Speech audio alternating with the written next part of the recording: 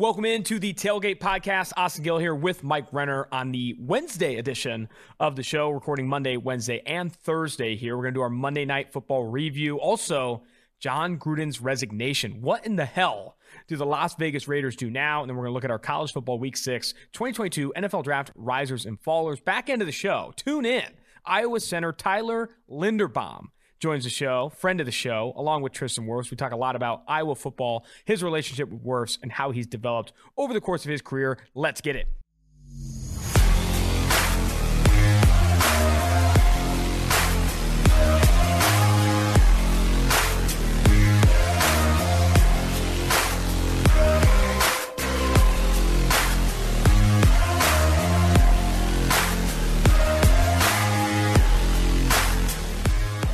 Jon Gruden is out of Las Vegas. That happened so quickly. Obviously, you had the initial emails come out, the report come out. He answered some of those questions about the racial trope used in an original email. And then more emails come out using derogatory language, more racial tropes, homophobic slurs, all these things that ultimately lead to Mark Davis driving to the facility, meeting with Jon Gruden, and in the span of a few hours, him telling the players that he is resigning from the football team. You see more reports that the NFL was going to continue to release emails until the Raiders had an action on this situation. So I do think that's why it happened so quickly. My initial thought was, whoa, these emails weren't the half of it, nearly the half of it, if Jon Gruden was going to that quickly move on and resign from the football team. I think that's the most interesting part of the story to me is kind of the shockwaves that are going to come through this, and kind of like what this being the tip of the iceberg for what's going to fall, and like the sort of what's going to happen with the Washington football team and that organization,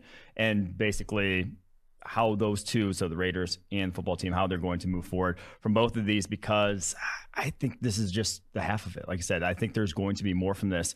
I do wonder if we're going to see some shoes drop in the Washington organization as well, and obviously with owner Daniel Snyder. Yeah, I think the NFL said they reviewed 650,000 emails, and I think a lot of people are saying, "Wow, timely leaking of this." It's not. I would argue this isn't leaking. This is the NFL publicizing, obviously, the information with Jon Gruden to start, and it is the tip of the iceberg of others, potentially going downhill.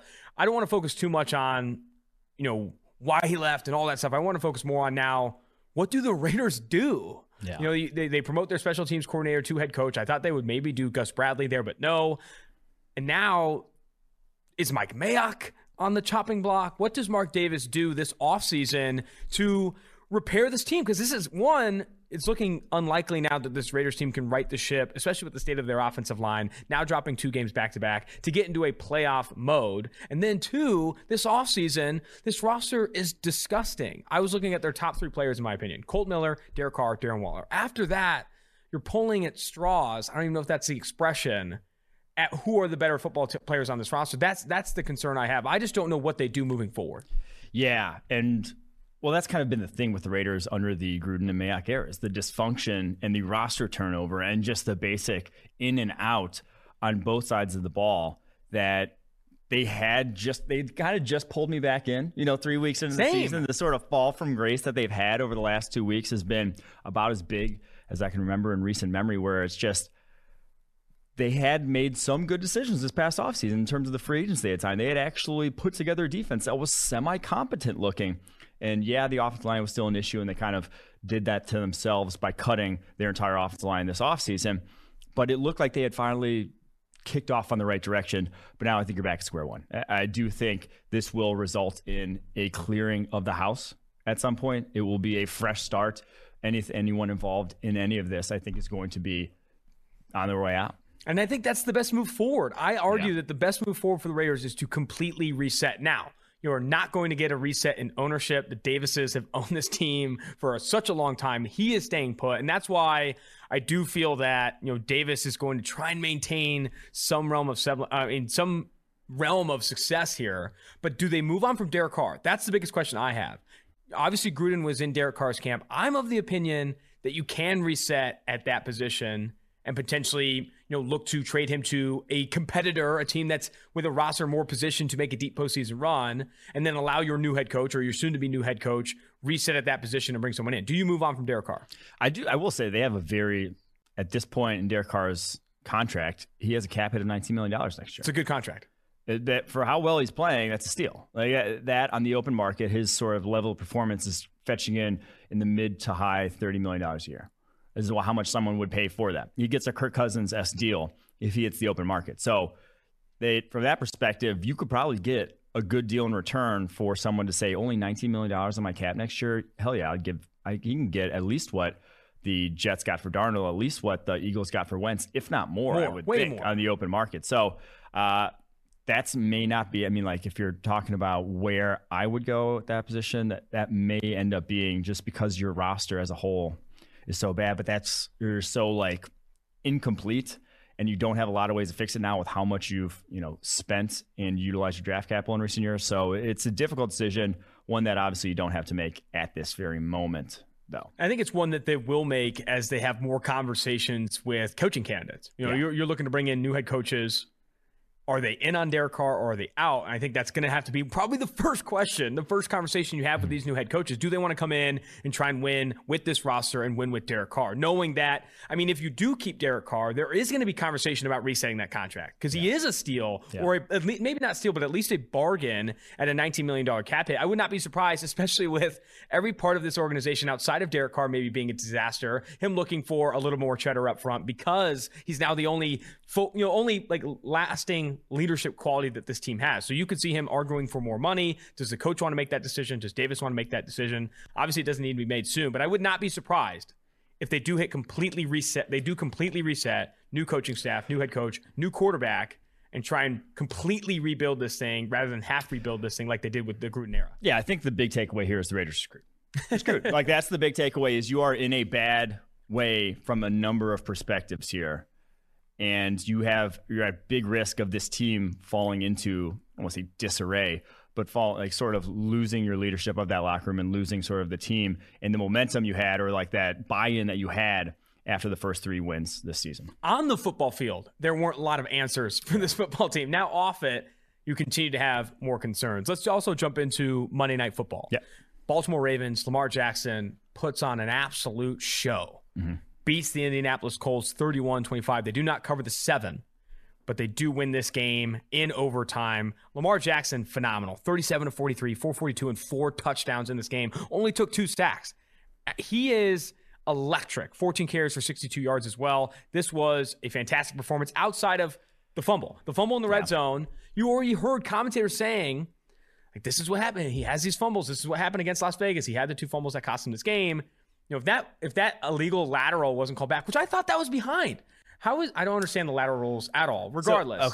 So the lateral rules, it's like it's where the ball ends up. But on the stupid, when you're throwing a pass, a quarterback in the pocket, and your body gets hit and it ends up going backwards, if you meant to throw it forwards, it's still a forward pass. How do those two rules, how do those two make sense? Because those guys he was obviously meaning to throw it backwards. The guy was behind him when he throws it, and then it ends up going forward because of how, physics and momentum works with the football as you're running in a straight line. But it's like he meant to throw it backwards. So I don't know. Obviously, it's just those two rules aren't congruent, in my opinion, in the NFL rulebook. Either way, I do think if that fumble gets returned for 6, this game obviously ends up being different. That fumble could have been more costly than it was, but Lamar Jackson continues to have a lot of success and a lot of success through the air. Everyone talks about his rushing threat and what he adds on the ground, but 37-43, 442, and 4 touchdowns. He is responsible for more than 90% or 85% of their yards in this game, something along those lines. He was phenomenal. You tweeted out something. Maybe Lamar Jackson has figured out the NFL. Anyone think about that? I know you're being cheeky, but your thoughts on Lamar Jackson's start to the season? Well, so Lamar Jackson is, to give credit to Lamar Jackson here, he is one of the best quarterbacks in the NFL at throwing with anticipation over the middle of the field and exploiting, basically anticipating holes in zone. Like, he is exceptional at that. And you go up against a defense in Indianapolis that is all they did. They played 5 snaps in man coverage on 73 snaps in that game. Only 5 were in man coverage, which, again, that's Lamar Jackson's going to see a lot of zone because when he can run like that, you can't expose yourself as a defense. Yeah, you expose yourself to massive plays if you don't have guys looking into the backfield when he scrambles. But he's also very good at scrambling up in the pocket and keeping his eyes down the football field and being able to draw and move defenders. And so Matt Eberflus and this Indianapolis Colts defense had to do something differently. They were, in that second half, they literally were doing spot drop zone the whole time, and Lamar Jackson carved him up. He went 21 of 22 for 253 yards with a touchdown on throws between the hashes. He was anything he wanted over the middle of the field. He was getting. And it's because, and I get why the Colts do that. That is what they do. Not to that degree in terms of not playing man coverage, but that's what they do. But they cannot do that when they do not have a pass rush. And they do not have a pass rush this year. And that has been Chris Ballard's downfall as a GM. He is, the darling of the league. Everyone loves him. It has been the quarterback position that has screwed him. And the fact that they have not been able to identify pass rushing talent, whether it's Ben Banigou, Tyquan Lewis. Obviously, Kwity Paye is only a rookie, but was hurt. Kemoko Toure. All these guys they've thrown draft capital at in the first, second round have not been able to hit. That's why they pay that premium to go get Forrest Buckner. But even he this year, only a 73.2 pass rushing grade, not the kind of guy we've seen in the past. So when you can only pressure Lamar Jackson on 13 of 52 dropbacks, and even when he wasn't pressured in this game, 2.8 second average time to throw, and that's without pressure, you're going to leave those holes in the zones very, very susceptible. And so the Colts, I don't know if it gets better because they don't have the pass rushers walking through that door. If you're not going to get pressure against this Ravens offensive line, when they have to pass in that second half, they had to pass, you're not going to get pressure against a lot of teams in the NFL. And that's a scary thought for them, hopefully turning around when Carson Wentz finally looks kind of good in one game. When your defensive line still can't get pressure, I think they're just SOL, Colts this year, sadly. Yeah, Wentz only took 2 sacks in this game, went 25 of 35 for 402 and 2 touchdowns. I think you hit the nail on the head. That was excellently put in that.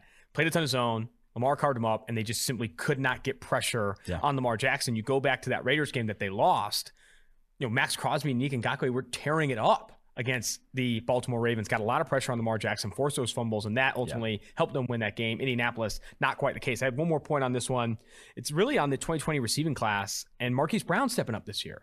Marquise Brown, 9 of 10, 125, and 2 touchdowns in this game. Everyone focuses on the drops. Did not have a drop in the end zone this time. And I think he has been so much better than he has the previous year. And same with Henry Ruggs and some of these other guys. Obviously, so much of the spotlight was on Judy, CeeDee Lamb, and Justin Jefferson. Now, Marquise Brown and Henry Ruggs also playing well. Your thoughts on Brown and his start to the season? Marquise Brown was a different draft class, buddy. I'm an idiot. A.J. Brown's draft class. I'm an idiot. A.J. Brown's draft class. Yeah. I'm sorry. And N'Keal Harry. It's all right. But, Marquise Brown's always been able to get open is the thing. Like, he's always been able to do that. Now he's finally... him and Lamar are finally kind of meshing, and he's not dropping it when they're meshing. It's probably the bigger reason. I don't think he's always been a weapon in that offense. And now when now I'm blanking on the names. Minnesota wide receiver Rashad Bateman, when he finally comes back, finally is healthy, I think you're going to see this offense. Continue to look like it has this past 2 weeks. Like, yes, Colts without some guys there on the back end in this game, but I don't think this is a blip in the radar. I think this Ravens offense is a step forward from what we saw last year. I think it's one. I apologize for missing out on the damn Marquise Brown wrong draft class, but definitely excited to see him improved over this year for sure. And Rashad Bateman, I think, is expected to play in Week 7. Some people thought he could play and make his debut on Monday Night Football in Week 6. He is now on pace to play in Week 7. Let's go ahead and get into now the biggest risers and fallers for the College Football Week 6. But before we do so, I got to bring up Tailgate now has a promo code for PFF. If you want access to PFF.com, any subscription, you can use promo code TAILGATE to save 25% off on any subscription at PFF.com. That can get you access to the fantasy content, the gambling content, all of the grades and stats that we speak to. Also, college football subscriptions. We got college grades, college data, all that stuff. I would highly encourage you go to PFF.com and use promo code TAILGATE, TAILGATE, to get 25% off any PFF subscription. All right. Risers and fallers, starting with the risers. Isaiah Likely had a 99-yard touchdown for Coastal Carolina, had one of the highest receiving yards totals for a tight end in a long time. He was fantastic in this game, continues to be impressive, and will join the show tomorrow, by the way. Mike Renner, he is on one of your risers list here. He's on a tear.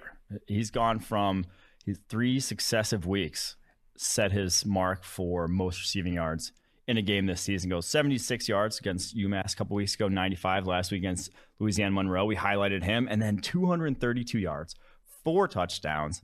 Now, some of that's Coastal Carolina and all the crazy shit they do in their backfield with the two back option looks, and then just leak Isaiah Likely out a lot.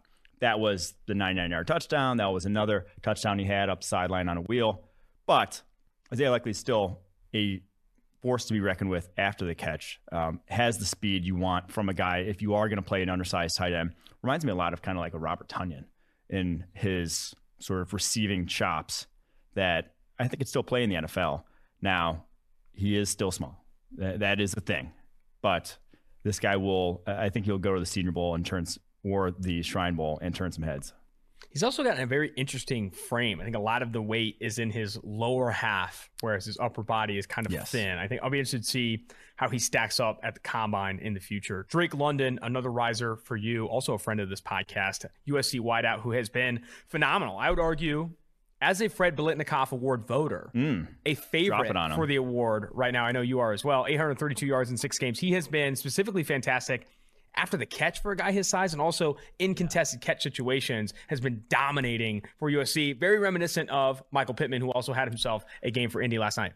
And I think skill set wise, that's not terrible. I've made the Brandon Marshall comp with Drake London, and this was a kind of Brandon Marshall-esque game. Remember that one against, who was it against back in like 09 or 08 when he had Jay Cutler throw like 24 times? And he threw it to, he set the record. He set the record for receptions in a game.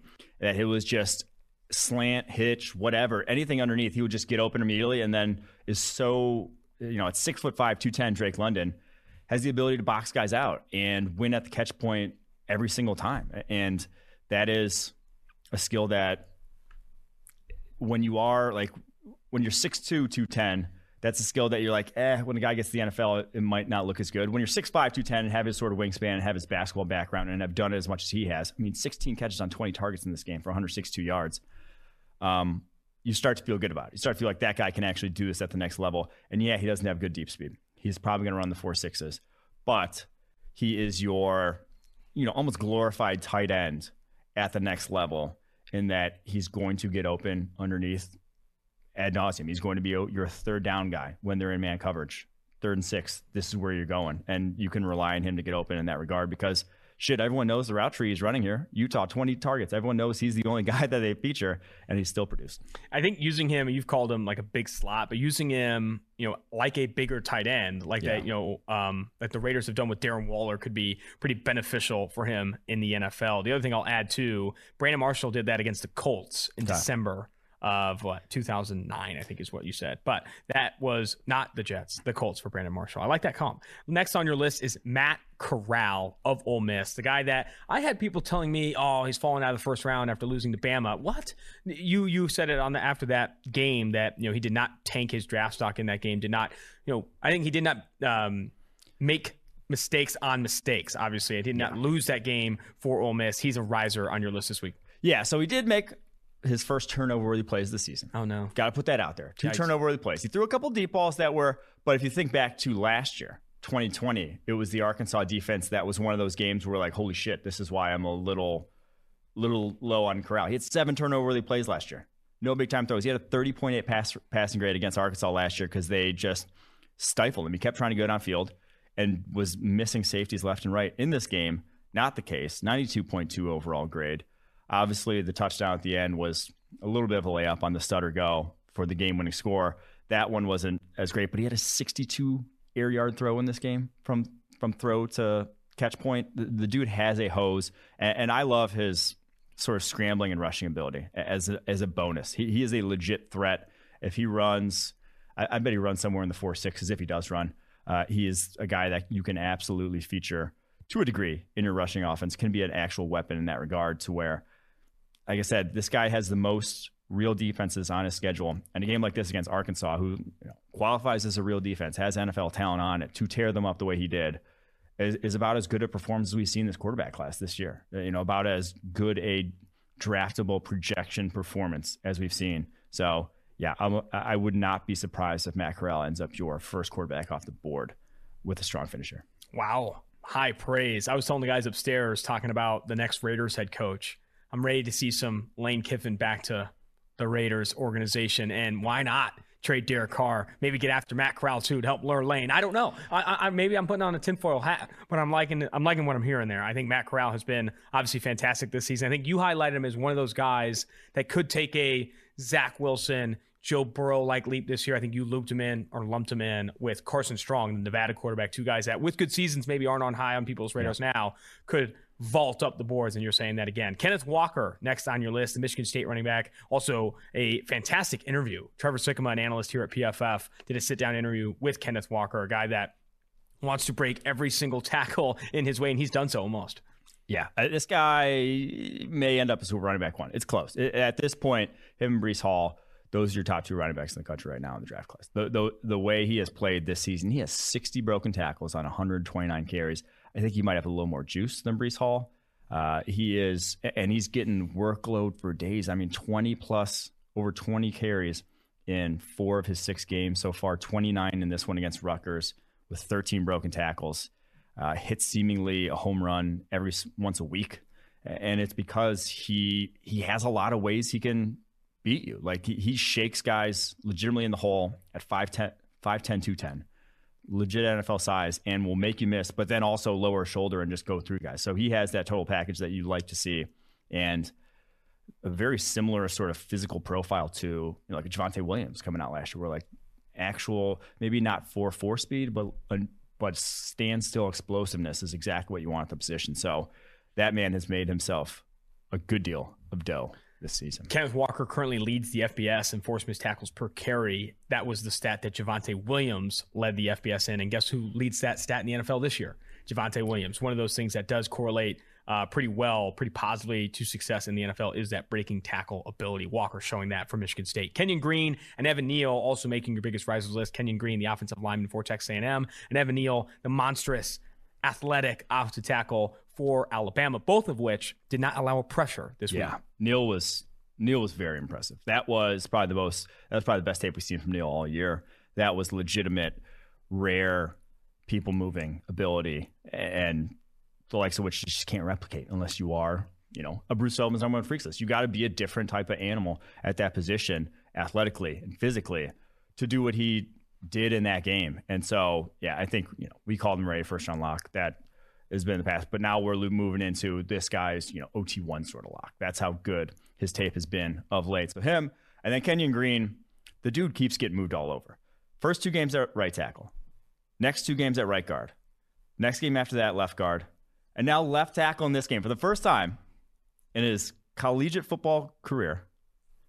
And he balls out, not a single pressure against Alabama. Holy shit. Like this guy, I think he's a tackle at the next level, but obviously Texas A&M can't make up their mind of where to exactly play. I guess he's too good. Like he's good enough that he can fill in wherever, but I think he's a left tackle in the NFL. I think you see it when he plays tackle. Those are his 3 highest graded games this year are when he plays out at tackle. So that's where I would put him, and going up against Alabama, not allowing a single pressure is never easy, but he did it. Yeah, I think how many positions he's played this season is pretty wild. And you saw, I think in the game before this one, where he took some snaps at left tackle, like mid-game, did get beat a little bit, but in this one, obviously, super impressive against the Alabama defense. Biggest fallers, same game, DeMarvin Leal. This was the matchup of the weekend, probably for college football, specifically people who follow the NFL draft closely. Going up against Evan Neal and this Alabama offensive line was not the impact player that he has been in previous weeks. So now they didn't let him line up against Neal much. Only 13 snaps lined up over Neal, which was his fewest on the right side all season. So a little, tinfoil hat. Try to get him away from him. I don't even think that's tinfoil hat. I don't think it was. No, I think it was. He played more on the interior this week than at any point in time. I think that's where they needed him. But that also, you kind of saw that the reason why Texas A&M is playing him on the edge. Excuse me. Goddamn. Coughing. He's back. Because against double teams, he was getting killed in that game. Anytime, my God, my throat's killing me. Anytime you got a double team in that game, he was getting taken off the ball. Now, you had a number of wins one-on-one, and there was still, you still saw the talent, but it was kind of, if you're drafting this guy to play him on the interior, which we've said may be his best NFL position because there's not a lot of 6'4", 290 edges, it just might not be great right away, is what I would worry about watching this tape against Alabama. Are you still pretty confident that you want to play him on the edge, or do you think he does project as this interior player, a guy that maybe shades inside the tackle or on the guards at the next level? I think he probably plays the edge. Honestly, I think he's probably like a Trey Flowers, where head up over tackles, maybe like old school 3-4 defensive ends, kind of the base, the strong side end in a 4-3 or, all these hybrid fronts, obviously. There's no one has true one position really anymore, but he's going to be the guy that is not, 3 feet outside your tight end with his hand in the air, with both hands in the air. He's probably your guy that's kicking inside when you need him. Next on our list here of fallers is Jaleel Billingsley, a guy that I know a lot of Alabama beat writers, Crimson Tide fans have waited for a pretty significant breakout. The tight end, 6'4", 230 this week, just a 36.4 PFF grade, 2 drops, targeted 5 times, 0 catches for Billingsley. That is a stat line you don't want to see. Could be a blackout level stat line if we want to throw him into that segment. Yeah, so I think Billingsley's a strong candidate, the tight end for Alabama, to just not come out this year because he's talented enough to warrant early round consideration. He has not played well enough or done enough in terms of he was the guy that Nick Saban roasted in the preseason, saying he hasn't worked hard enough. That's why he's not the starter right now. 3 games already this year, 3 of the 6 games. He hasn't even had a catch and is still only about 230 pounds. Still looks more like a wide receiver than he does a tight end. You're going to be a tough sell, even though you are, draft eligible, a true junior. It's going to be a tough sell for an NFL team to try to eat, a whole developmental year on a guy in the first, second, third round that just hoping that he's going to figure it out when, the work ethic has already been questioned by your own head coach. So I do think that he's going to have to come back or, play very strong down the stretch. Alabama's obviously going to be playing some big games here in the future, most likely, but he's going to have to either play strongly down the stretch or like I said, probably come back next year to try to turn things around for his draft stock.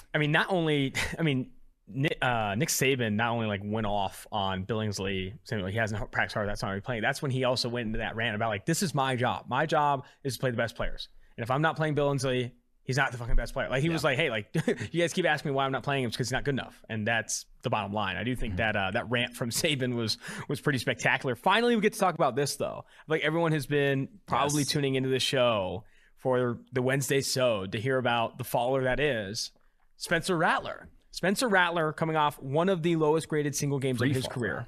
62.9 PFF grade in this one. Just 1 big-time throw, 1 turnover-worthy play. And probably the biggest stat, 1 benching. Benching for Caleb Williams in this one. Williams, down heavy, comes back to beat Texas in what was an absolute fireworks show. The Red River Showdown was worth the price of admission. For Caleb Williams, not Spencer Rattler. And my favorite piece of this, and I can't wait for you to talk about this free fall that he's in, Oklahoma goes into an absolute frenzy celebrating this game. Spencer Rattler goes to the locker room early.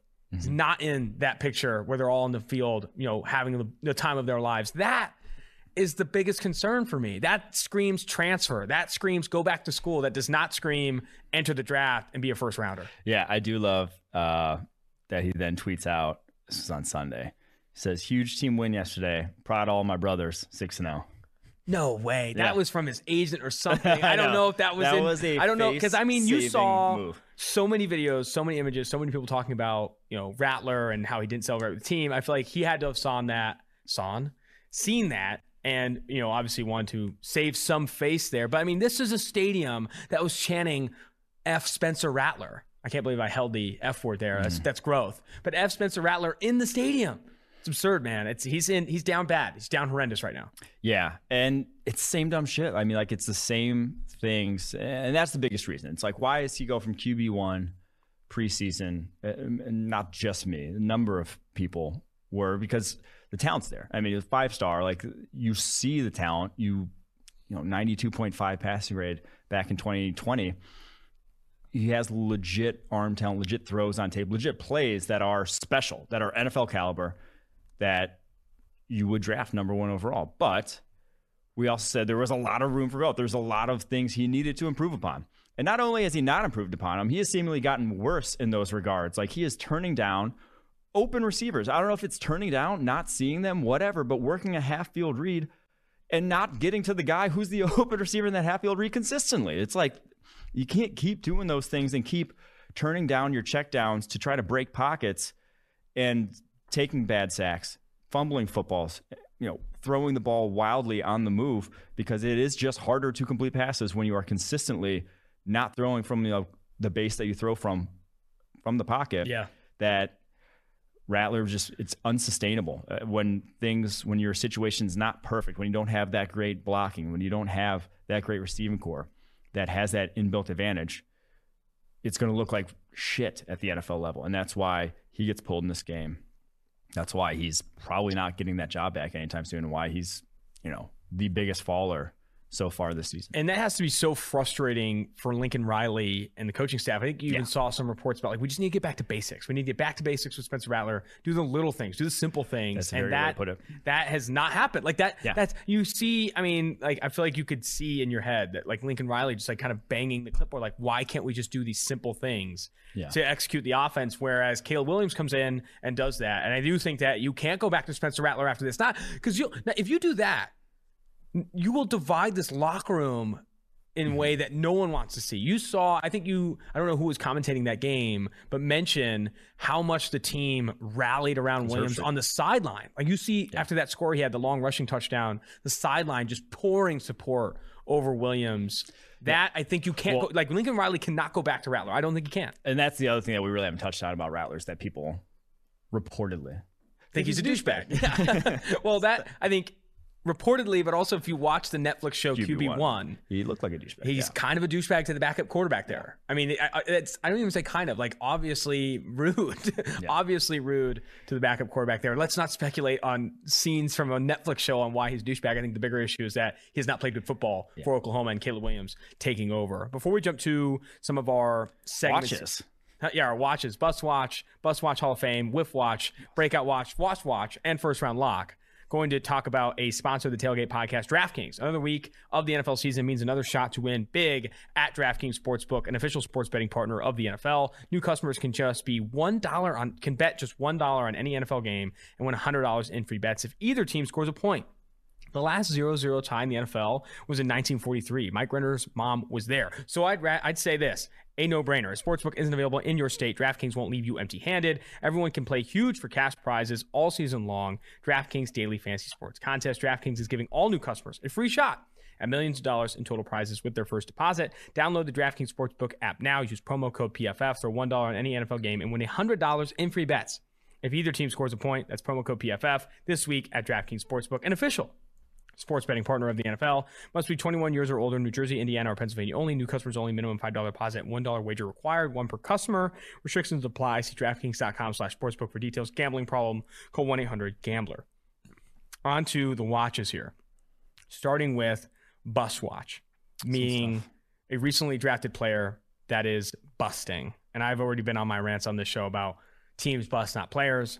Patrick Queen, though, not meeting high expectations. The Baltimore Ravens linebacker, former first rounder, last year earned a 29.7 PFF grade, missed 23 tackles on only 48 attempts. Like almost half his tackles missed I misspoke. He had 23 missed tackles on almost 100 attempts. That was like a 30% rate, which is high. And then so far this year, 10 missed tackles on 38 attempts. The missed tackles have been the concern, but probably the bigger concern for Patrick Queen has been the coverage. I mean, he has allowed a ton of yards into his coverage so far this year, has allowed 193 yards into his coverage with 0 passes defensed. 19 receptions from 24 targets for 193 yards this season. Continues to be a liability at the second level for Baltimore. And it's more, I don't know the best way to put it. It's more like the confidence play. He's also not making plays is the other thing. He has only 12 stops in 5 games. He is their every down linebacker to play a lot of dime where you don't have more than one linebacker in the field. And he has only 12 defensive stops in 5 games. That is 26th among linebackers. So it's like, you can live with a guy who gets exposed. You can live with someone like Devin White last year. It's like he gets exposed. Devin White this year. But then he makes plays. Like then he's going and blowing up screens and that sort of thing. And that's where it's like you haven't seen that from Patrick Queen. 5 stops week 1 against the Raiders. Has only had multiple stops in 2 of his 4 games since then. Only 7 stops in his 4 games since then. Explain just stops. I don't think that's a common. Okay, so stops PFF, would just be it's a measure. It's basically like negative EPA on a play. On a tackle that you made. So not all tackles obviously create equally. If you tackle a guy 20 yards on the football field, it's not as impressive usually as the stop. I think the formula is close to something along the lines of like less than 4 yards on first down, half the yards needed on second down, and then behind the line on third or fourth down. Yes. So not making plays on ball carries, not making plays on the ball in the air, not a single pass breakup, and then still awful tackle rate. Almost a quarter of tackles missed this year. And just the confidence. I think that's the best word. The confidence is like he's not even going in and like diving confidently into tackles. He's kind of like, it just nothing feels, and I get that he has a hard role in Baltimore. It's not easy to play this little lone linebacker in that defense with all that they do with their front in front of him. But at the same time, you see that, like you see an athletic guy like Jeremiah Owusu-Koramoah approach a tackle, and the way he sort of doesn't hesitate into contact, doesn't hesitate into his read. Whereas Queen, you would never guess on half his plays that dude runs a 4.5 flat. It just because he doesn't play with that confidence that you saw that stretch down at LSU. And that's kind of the biggest thing is that, man, the guy we saw over that, like, I'm not sure he's ever coming back because he's still, this year and a half in to the scheme in Baltimore that has not changed, he's still playing like this. So that is scary if I am a Ravens fan. Like I said, 29.0 overall grade this year. It's 36.1 against the run, 29.8 in coverage, 32.6 as tackler. It's all like there's not a lot of good, sadly. Yeah, maybe it's a role change or something that sparks his confidence where he's playing more like he did during. I mean, there was like that 4 or 5 game stretch at LSU where he looked like the most instinctive player on the football field and was flying to the football. And then he tested super well. That's why he rose up draft boards, was ultimately selected 28th overall. You lose that confidence, that like first step you see Owusu-Koramoah playing with and other instinctive linebackers in the NFL. In that role in Baltimore, like you said, the lone linebacker behind that front, you are going to make mistakes. So many that he's now the lowest graded linebacker in football this year. Bust watch, Hall of Fame bust watch. Derrick Henry is, and you said this, I think, in the preseason, that he throws another 2,000-yard season around, he's going to potentially get there. And that's why, because he is now 5 games in and on pace for 2,000 in a 16-game season. So he's on pace for 2,000 in the old, but now in the 17-game season, he's on pace to break the record. He is on pace for the most rushing yards in a single season. If he does get to 2,000 this year, that would put him only 54th all-time, though. So how much more, I guess, is the question here. If he goes 2,000 yards back-to-back, is he in? Could he retire tomorrow? Not tomorrow. That would be, could he retire February? And would he be in the Hall of Fame? I don't think so. I don't think so. So I think he would enter. He would have more rushing yards than Terrell Davis, I'll just say, if he does get 2,000 this year. I think he enters that Jamal Charles level of Hall of Fame bid. Jamal Charles got to make it, though, right? Yeah, I don't know. A lot of people don't know. I mean, a lot of people think his efficiency was crazy, and he had that few season stretch where he was dominant. I think he needs that third season, and he needs to climb the all-time ranks a little bit more to start to confidently enter the Hall of Fame. Now, I will say, Derrick Henry, because he's rare in more ways than his production. He's like a monster on the football field and like one of the more iconic backs I think the NFL will ever see. Like he's going to enter, like you think in 20, 30 years time, he's going to enter like this Earl Campbell level of like, you guys don't remember Derrick Henry. You're going to be telling your kids like, do you know, no one ever saw anything like this guy. I think he'll enter that like rarefied air to where he'll get some votes because of that, because he's like that different of a human being. Mm-hmm. But I, from a production standpoint, I think you do need to see another year of like legitimate, 1,500, 1,600 yard plus rushing totals to enter like more all-time ranks. Yeah, and the thing is, like, I think Derrick Henry's going to have a few more. And I think he'll end up getting there. But I think if he goes for 2,000 yards back-to-back years, I'd put him in then. Fair enough. Well, we've already had the conversation about how stupid I think the Hall of Fame process is for the NFL. You're not wrong. It's become the Hall of whoever the hell you want because we let in the a minimum amount of players every single year. It's just ridiculous. I think they should be just like, hey, no one makes it this year because everyone sucks, or like 2 or 3. It doesn't have to be whatever the minimum is in the NFL. All right, Whiff Watch. This one we're combining with Breakout Watch because they're the same person. I like it because Charles Harris, the now defensive end for the Detroit Lions. He's bounced around the league quite a bit. Has been with 3 different teams already in this now year 5. He got cut from Miami after 3 years. He had 34 pressures as a rookie, never had more than that in a single season since. Fell out of favor there, was 36th player on the PFF draft board that year. So we were a little lower on him than where he went at 22nd overall to the Dolphins that year, but still like 36 for a guy who's out of the NFL, or not out of the NFL, off his team in 3 years is a lot. But this year, 83.9 pass rushing grade, and it's not really a fluke because he has had an above average pass rushing grade in all 5 games this season. It's not like one game is carrying him against a shit tackle. No, he's been very good this season, and I think it's because, I'm going to say it, they're letting him do the spin move anytime that he wants to. If you watched him at Missouri, Charles Harris, he was the spin move king. This guy had the deadliest spin move in college football that year. He was, I believe, a top 5 graded pass rusher, and it was about half his pressures were via the spin move. This year he has 15 pressures. 9 of them came on spin moves already. So a lot of defensive coaches will not let their defensive end spin. They'll say if you spin, you have to get home, or else because you are for that split second, you can't get your hands up. You're not you can easily break contain if you aren't successful with it. It's just a high risk sort of maneuver that some defensive line coaches will just say, I'd rather my guys not spin. Charles Harris is solely relying on it, and they're letting him in this defense just go to town every single time he wants to. He's spinning left and right. 9 pressures on it already is pretty ridiculous. So that's why he is on the breakout watch this year, having the best season of his career. How much of that is just Dan Campbell being a player's coach? Charles Harris comes in, he says, I want to use the spin. He's like, dude, light it up. Let's spin it up. Let's spin it. Let's let Booby spin. Let Charles spin. Yeah. 9 pressures of 15 on spin moves. That's fantastic stat. Washed watch. We brought him up on the Monday show, unfortunately. Yeah. Nate Solder. Yeah.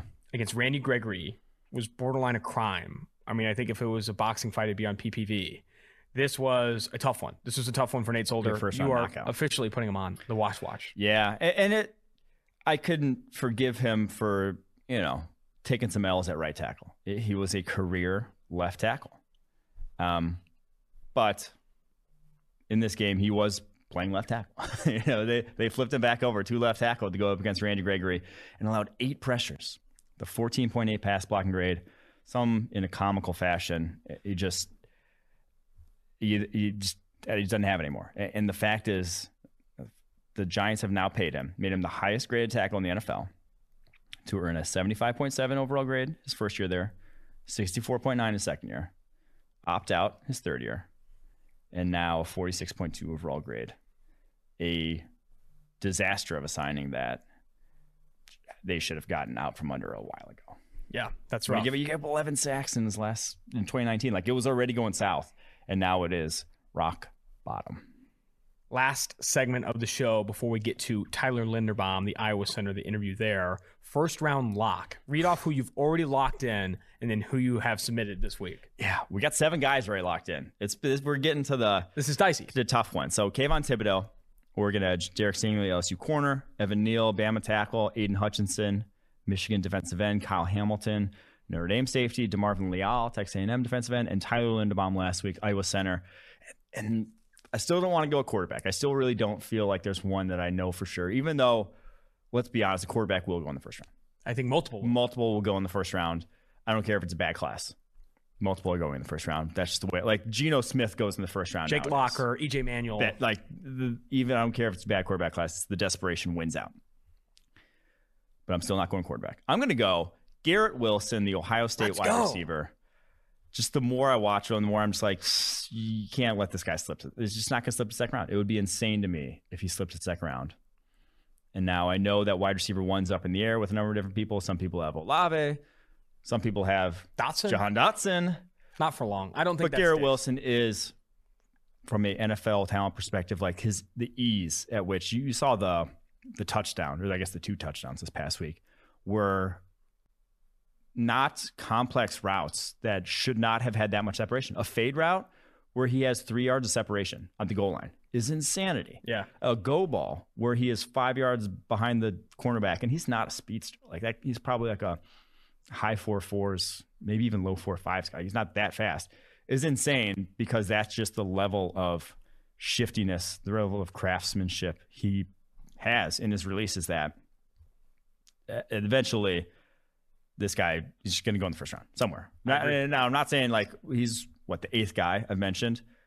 I would be surprised if he goes in the top 8 picks, but he'll go in the top 32.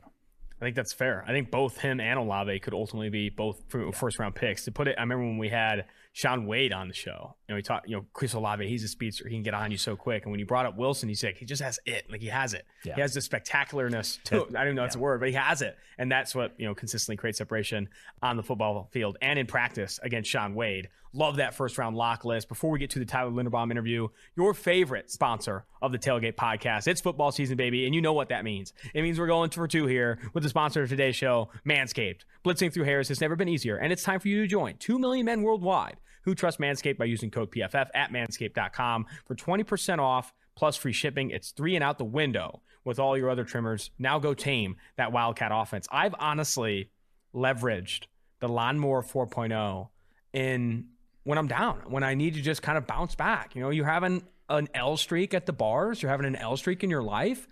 Go swing the bat on the 4th generation lawn trimmer to bounce back. You need that confidence booster. The brand new Lawnmower 4.0 is here to take your defense to the next level or your offense. This 4th generation trimmer features a cutting edge ceramic blade to reduce grooming accidents thanks to their advanced skin safe technology. The Lawnmower 4.0 has a 7,000 RPM motor, a new multifunction on off switch that can engage a travel lock, and gives you the ability to turn on a 4,000 LED spotlight on and off when needed for a more precise shave. Did I mention this trimmer is waterproof too? Rain, snow, sleet are no match for the waterproof power of the 4.0. There's no 15-yard penalty for this clipping. Get 20% off and free shipping with code PFF at manscaped.com. That's 20% off with free shipping at manscaped.com and use code PFF. Stiff arm your pubes out the playoffs, baby, this year with Manscaped. All right, Manscaped, now out the window, along with your other trimmers. Let's get to Tyler Linderbaum, Iowa Center.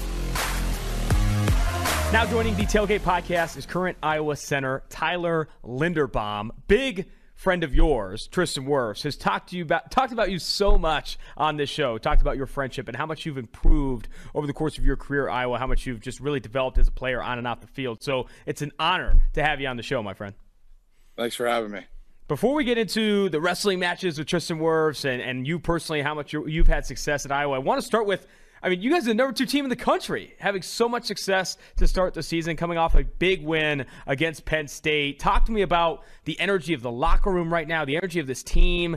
What has this week been like for you guys as you approach Purdue and the back half of your schedule? Yeah, it's definitely been an exciting start, to be in the position that we're at right now. Just proud of the guys, proud of our team, how we fought through all these games. And then, we're kind of looking at it as a seven-week season going into bye week, and we got one more week. We got 4 more days. So just a big focus on Purdue.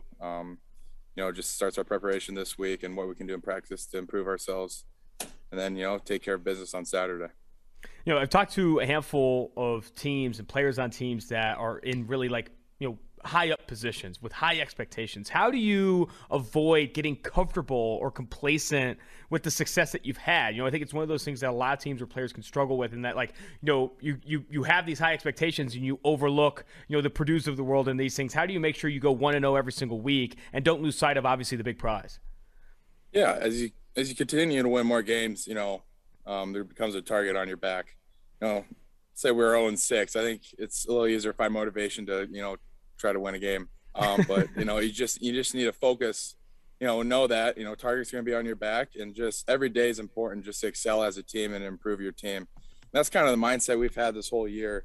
Focus on ourselves, what we can do to get better.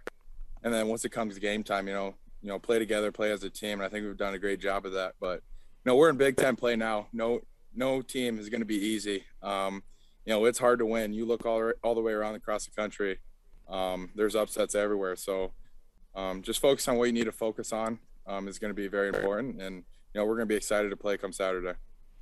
I'm going to turn back the clocks a little bit and focus on you and your development at Iowa. I know you started at Iowa in, we came into Iowa around 260, 265 pounds. Were originally slated to play defensive tackle, played that position all of 2018. And then late in that season, I think during the bowl area, you make that switch to center and have improved every single year of your career with the Hawkeyes, adding weight every single year as well, always kind of tagged as this undersized interior offensive lineman. And now, everyone, including PFF, is talking about you as the best interior offensive lineman in college football. Speak to who has helped you along the way in that development, and I guess how you approached every year trying to get better at the center position. Yeah, I credit, it to all of my teammates and coaches just helping me along the way. It was a rough start, just from that bowl prep, just first playing the position, especially at a, collegiate level. There were definitely some challenges. There's definitely still some challenges now, just learning curves that, every day continue to get better and better. But, without my teammates or coaches, I don't think any of this would be possible.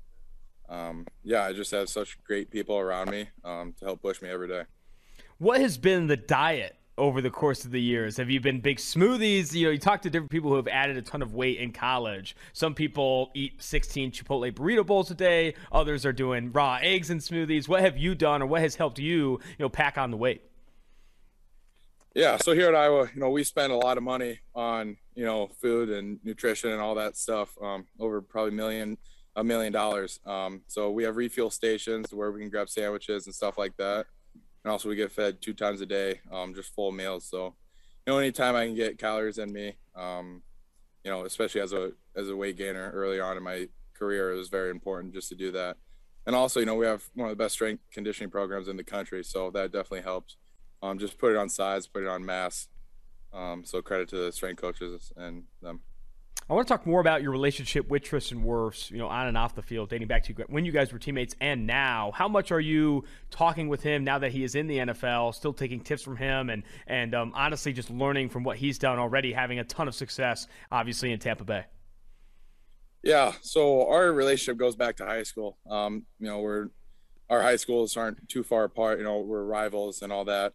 I've played him in football, baseball, wrestling, and then obviously track.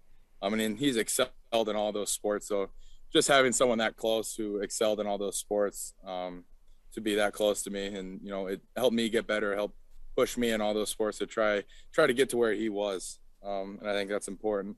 And obviously coming to Iowa, we were pretty good friends, I guess, towards the end of his high school career. We talked a lot at meets and stuff like that, but anytime I can get a learn from a Super Bowl champ, I'm going to listen. And some of the stuff that he's able to do is just crazy. He's a special athlete, and he's just a great person all around too. So yeah, I'm happy that we have a friendship pretty close, and I'm going to continue to build closer bonds with him and continue to learn from him as his career and my career continues to go on. Tristan also mentioned that the Iowa offensive line, over the years have really set an expectation to always be great, to always be the strength of the roster. How is the relationship in the trenches? How much do you guys take pride in, being the strength of the offense and consistently putting out obviously quality play year in, year out? Yeah, it's very important. Whenever I think about that, I think about all the people that, came before me, the Tristan Wirfs, especially all the guys in the NFL who have had success, people like them that, Robert Gallery, you can name a handful of people who have excelled at that position and have excelled in the NFL. It's important to carry on that torch of that standard that, has been set in place. And then I think it just starts also with a great coaching staff. Coach Ferentz, prides himself with the O-line. He's an O-line coach before. So, and it all starts up in the trenches. That's how you win ball games on the offensive and defensive side of the ball. Going to finish with this one, Tyler. I really appreciate the time. You have Purdue this week, and then you have the bye, and then you got Wisconsin, Northwestern, Minnesota, Illinois, Nebraska to finish the season. I know you guys are looking to go 1-0 every single week, get through Purdue, enter this bye, really reset before the back half of the season. What are you looking at from a personal goals perspective to finish the year? Obviously, the team goals are obvious. Let's go win it all. But for you, what are you hoping to accomplish towards the back half of the season? I think, like you said, 1-0, but I think that's the most important thing. As a team, coach says it all the time, if a team's doing well, those individual accolades will come with it. If you're focused on, making the team better, then whatever accolades come, they're going to come just because your team's doing well. So, I'm focused on Purdue this week and what I can do to help my team be better and most prepared for this game. And then, once we go into bye week, we'll be able to get, rest our feet up, maybe watch some games on Saturday. And then, once that next week hits, I think we have Wisconsin, then, it's another season and you're going to have to finish off those 5 games. And we'll see where we're at from there. But, I think you have to take it one game at a time. I think that's the most important thing. It's a long season and, it gets hard, but taking one game at a time, 1 week at a time is very important. Love that, man. Really appreciate the time and really appreciate you joining the show. Best of luck for the rest of the season, my guy. Thank you. Appreciate it. That's going to do it for today's show, the Wednesday edition of Tailgate. Make sure you rate, review, and subscribe to the podcast. We are definitely offering 25% off any PFF subscription with promo code TAILGATE. Show support for the show while leveraging that promo code. Until next time, producers Stone Rochelle, Max Chadwick, David Safaro, Mike Quinn, and then, of course, Austin Gayle, Mike Renner, Tailgate.